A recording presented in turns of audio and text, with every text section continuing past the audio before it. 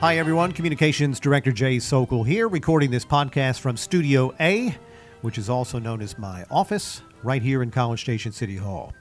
You know, because City Hall's been added on to a few times over the course of, 45 years, and modified a whole bunch of times, it's kind of crazy how you can share the same floor 5 days a week and not run into certain people. Jennifer Prochazka is one of those for me. Jennifer is a principal planner for the city, and once in a while, I'll wander back through the catacombs of planning and development services to find her. When she's not in meetings, she's usually in her office, hidden behind binders of plans that she has stacked all over her desk, and then off to the side, a brush pile of easels that she uses in various public meetings. But all that is totally fitting, consider all she does here. The problem is, I've never fully understood what she does, which is why I asked her to sit down in my junkie office and talk about it. I enjoyed getting to know Jennifer a little better. I think you will too.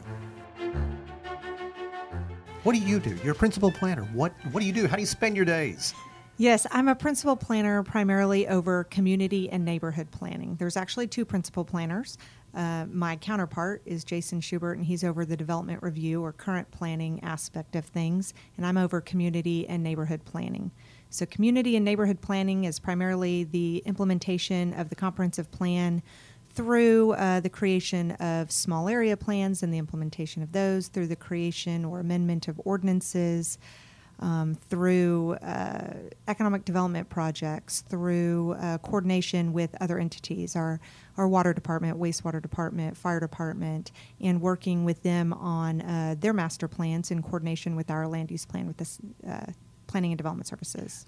You sit in, gobs of meetings trying to work through these very things you just described?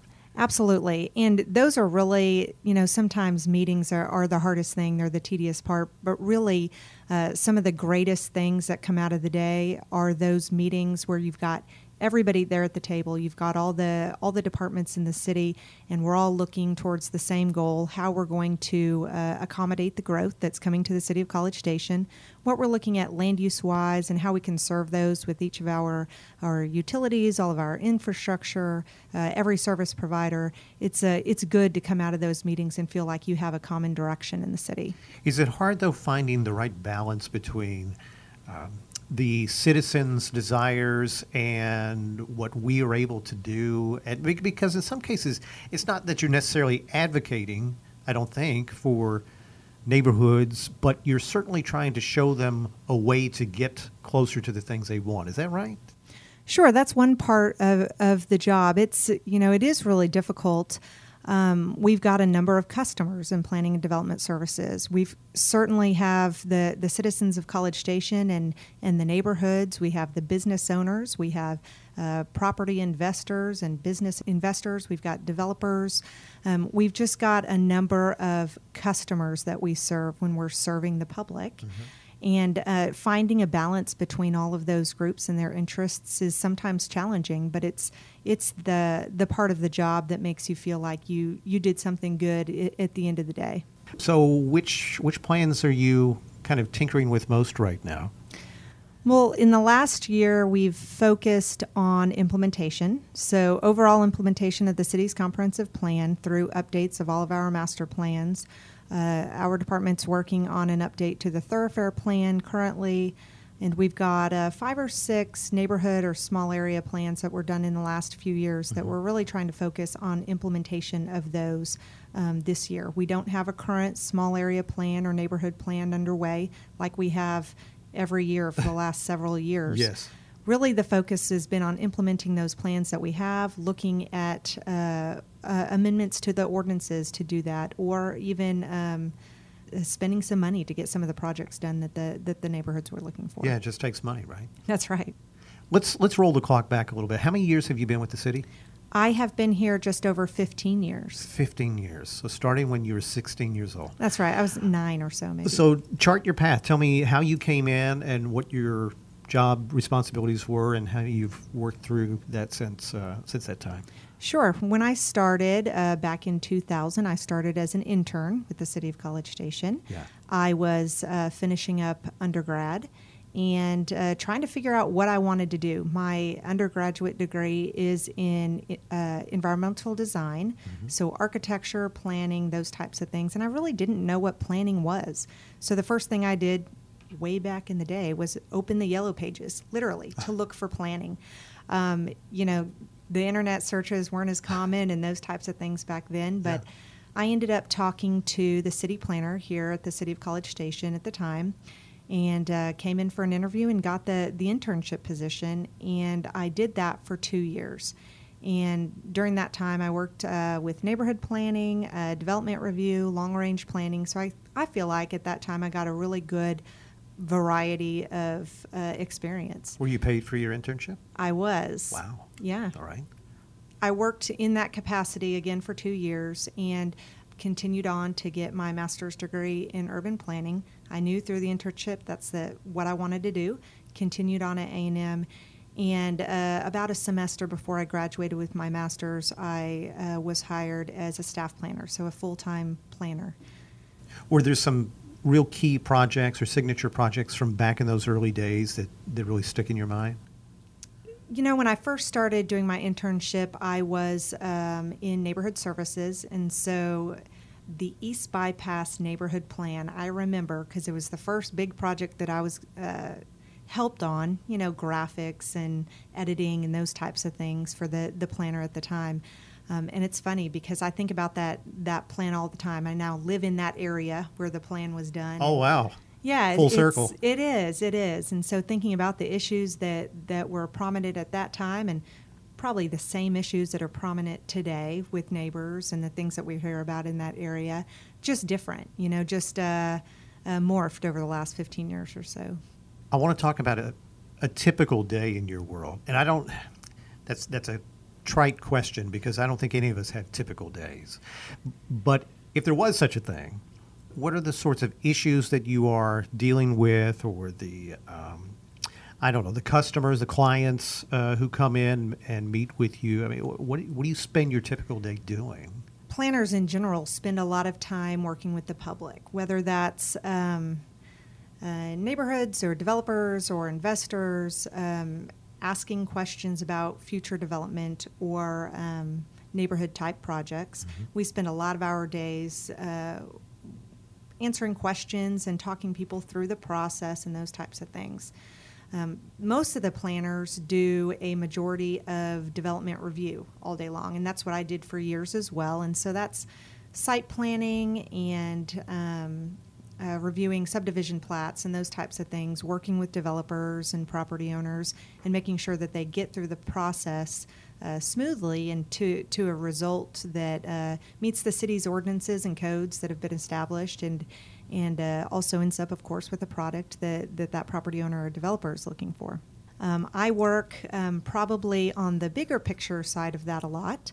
I get a lot of initial contacts for bigger developments that are looking in the City of College Station that perhaps may need amendments to the city's comprehensive plan. Mm-hmm. So a lot of what I do is work with the comprehensive plan. So sometimes that's direct development related. How can we work with our development with the city's projected land use and thoroughfares and those types of things in this area, or how can we amend those to get what we're looking for in this area?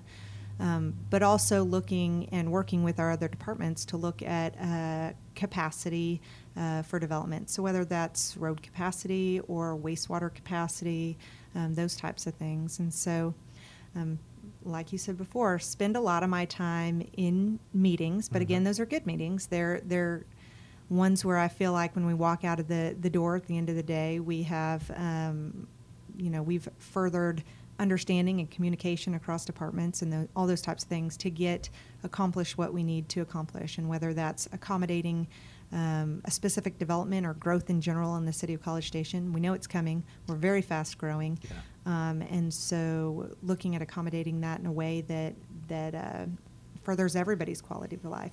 Okay, so we talked about in some fashion what a successful day looks like for you. Where do you find the struggles? What are the things that just kind of crop up as obstacles or bog you down, things that we may not realize that you are dealing with?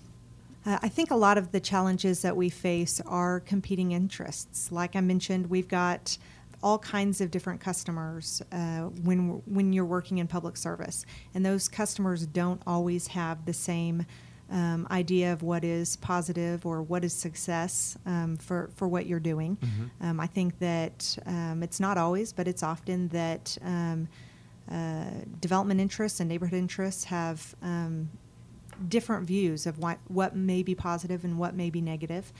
And so I think working and balancing those competing interests is one of the things that's very challenging. Of course, anybody I think would say funding in the city would say funding is a challenge.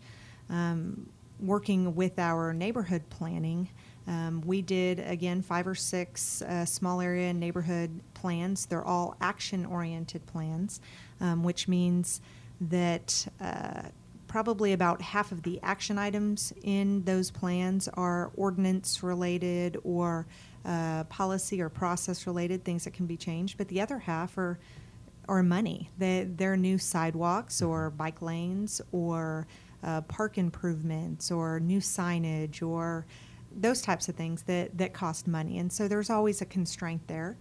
And just have to work at balancing the priorities of each of the neighborhoods and what comes out of those plans, and trying to do what we said we would do in the best way that we can. You said you hold, is it 2 degrees from Texas A&M? Yes. Is that right? And you've spent some time over across the street teaching or mentoring. What's your relationship with your old turf over there? Sure. I am on the Planning Advisory Council there, and it's used to be the MUP, Master of Urban Planning Advisory Council, and it morphed to include an undergraduate planning degree as well. So we're an advisory group for both the undergraduate planning folks and the graduate planning folks, and it's a group of practitioners, primarily those that graduated from A&M, but not all of us. And we look at curriculum, we help with reaccreditation of the programs, and we do a lot of guest lecturing. And so that's probably one of the most fun parts of that is going back and teaching what you were taught at one time with a totally different perspective now. They generally will bring in practitioners both from the private sector in planning and from the public sector, and so that those students get both sides and kind of get a real world view of what they'll be doing when they're done with their degrees. What's your favorite thing to talk about? What's your core message you like to share? Well, I'm generally asked to talk about something specific, and so it's usually the development process or the comprehensive plan development process or annexation. Those are kind of the 3 big ones. Annexation is always interesting because everybody, even the college students where they grew up or whatever, everyone's had an experience with it in some way. Either they've heard of something or, so it's generally going in there and talking through some of the misconceptions that are out there about the process and why cities do that and why the state of Texas allows cities to do that and those types of things. I think the most fun thing for me to talk through is the comprehensive planning process, because it's something that the students can directly relate to. It's a process that they have learned in school to do, and actually most of them will have done some sort of a capstone process, or they have a program called the Target Cities or Target Texas program where they do comprehensive plans for smaller communities. And so it's something that they can relate to. How many of them actually look at local government as a top option for them? Well, it's funny. I think it used to be that's what everybody wanted to do when they come out of that program, and it morphed a little so that in the last couple of years, at least, when I go into a class and I ask, how many of you are planning and going into municipal planning, local government planning, very few people will raise their hands. No kidding. And so my next question is always, okay, what is it you plan on doing? Because really most of the planning jobs are at the local government level. And so there's certainly private consulting firms, of course. those that come in and help municipalities do the work that either they don't have the time to do or the expertise to do, or sometimes you're just looking for that kind of third-party opinion, to come in. And so in the end, I think a lot of them, by the end of their degree, learn what they think they really want to do, and a lot of them, they are going for jobs that are in municipal planning. Somewhat similarly, you talked about your relationship with your degree and school over there. I am on an alumni advisory board for the Department of Communication, and we do a lot of the same things that you're talking about. And in my world, back when I was in school, and it's really still true today, very skewed towards female. Lots more girls than guys, which was pretty terrific as a student. But that's just the nature of my particular business. What about the classrooms? What does the landscape look like for urban planning? I had this conversation very recently with one of the architecture professors over at A&M, and she was telling me that looking at their numbers just in the last couple of years, has it gotten to a point within architecture and planning where they got to kind of a 50-50. It was much more male-dominated. Mm-hmm. And even the last couple of years, looking at just slightly more females in the program than males. No kidding. And I think every year is probably a little bit different. It's been I would say, a male-dominated profession, although I don't know that that's our experience here. We've always had a fairly good mix, mm-hmm. And so I've never felt that as a truth.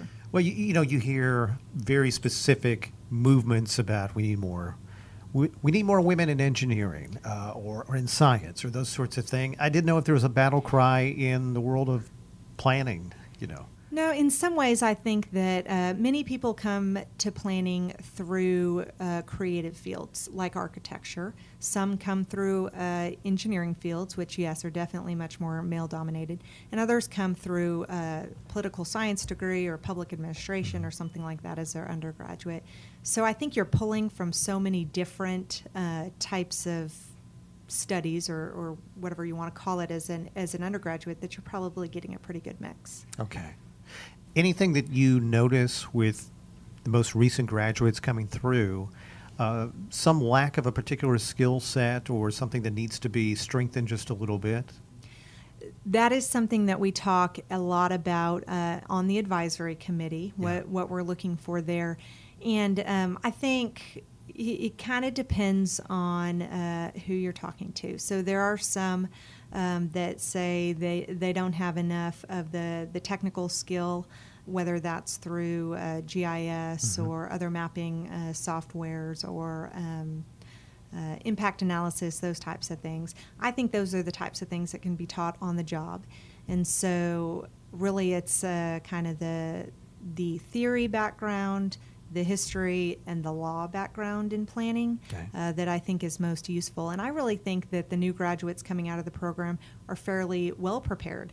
We've hired several in the last couple of years, and they've come excellently prepared to work in municipal planning. Oh, that's terrific. A couple of final questions for you. What might be some myths or misnomers that people assume are associated with your world that really aren't? What are some things you find yourself correcting with folks? Well, I will say the first time that I told my dad what I was studying, it was something like planting. Yes, I'm going to be a planter. A planter, yes. And actually, you get that all the time. When you say you're a planner, I always add in the word city in front of that. So I'm a city planner.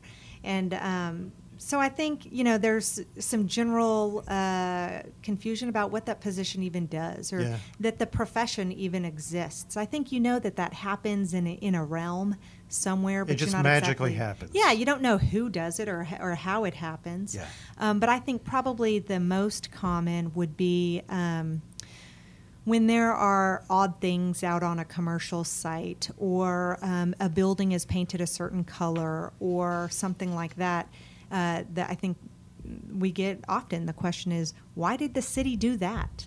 Yeah. Or why doesn't the city put more restaurants in South College Station? Or why doesn't it? And it's really private development. And so the city, no doubt, has a role in that, whether it's colors or site design or land uses and where they go. But all the opportunities are there. And so if odd things are happening or whether a business chooses to locate in a certain place or not, a lot of times that's just their own market decision for their business. And perhaps they're just not there yet. It's your fault that we don't have a Joe's Crab Shack. Yeah, I've heard that. That one I have heard. That's funny. The city has for a long time had color standards. They've over the years changed, of course, and at some point they were very restrictive and then less so. And now you can use almost any color you want. There are some few exceptions there.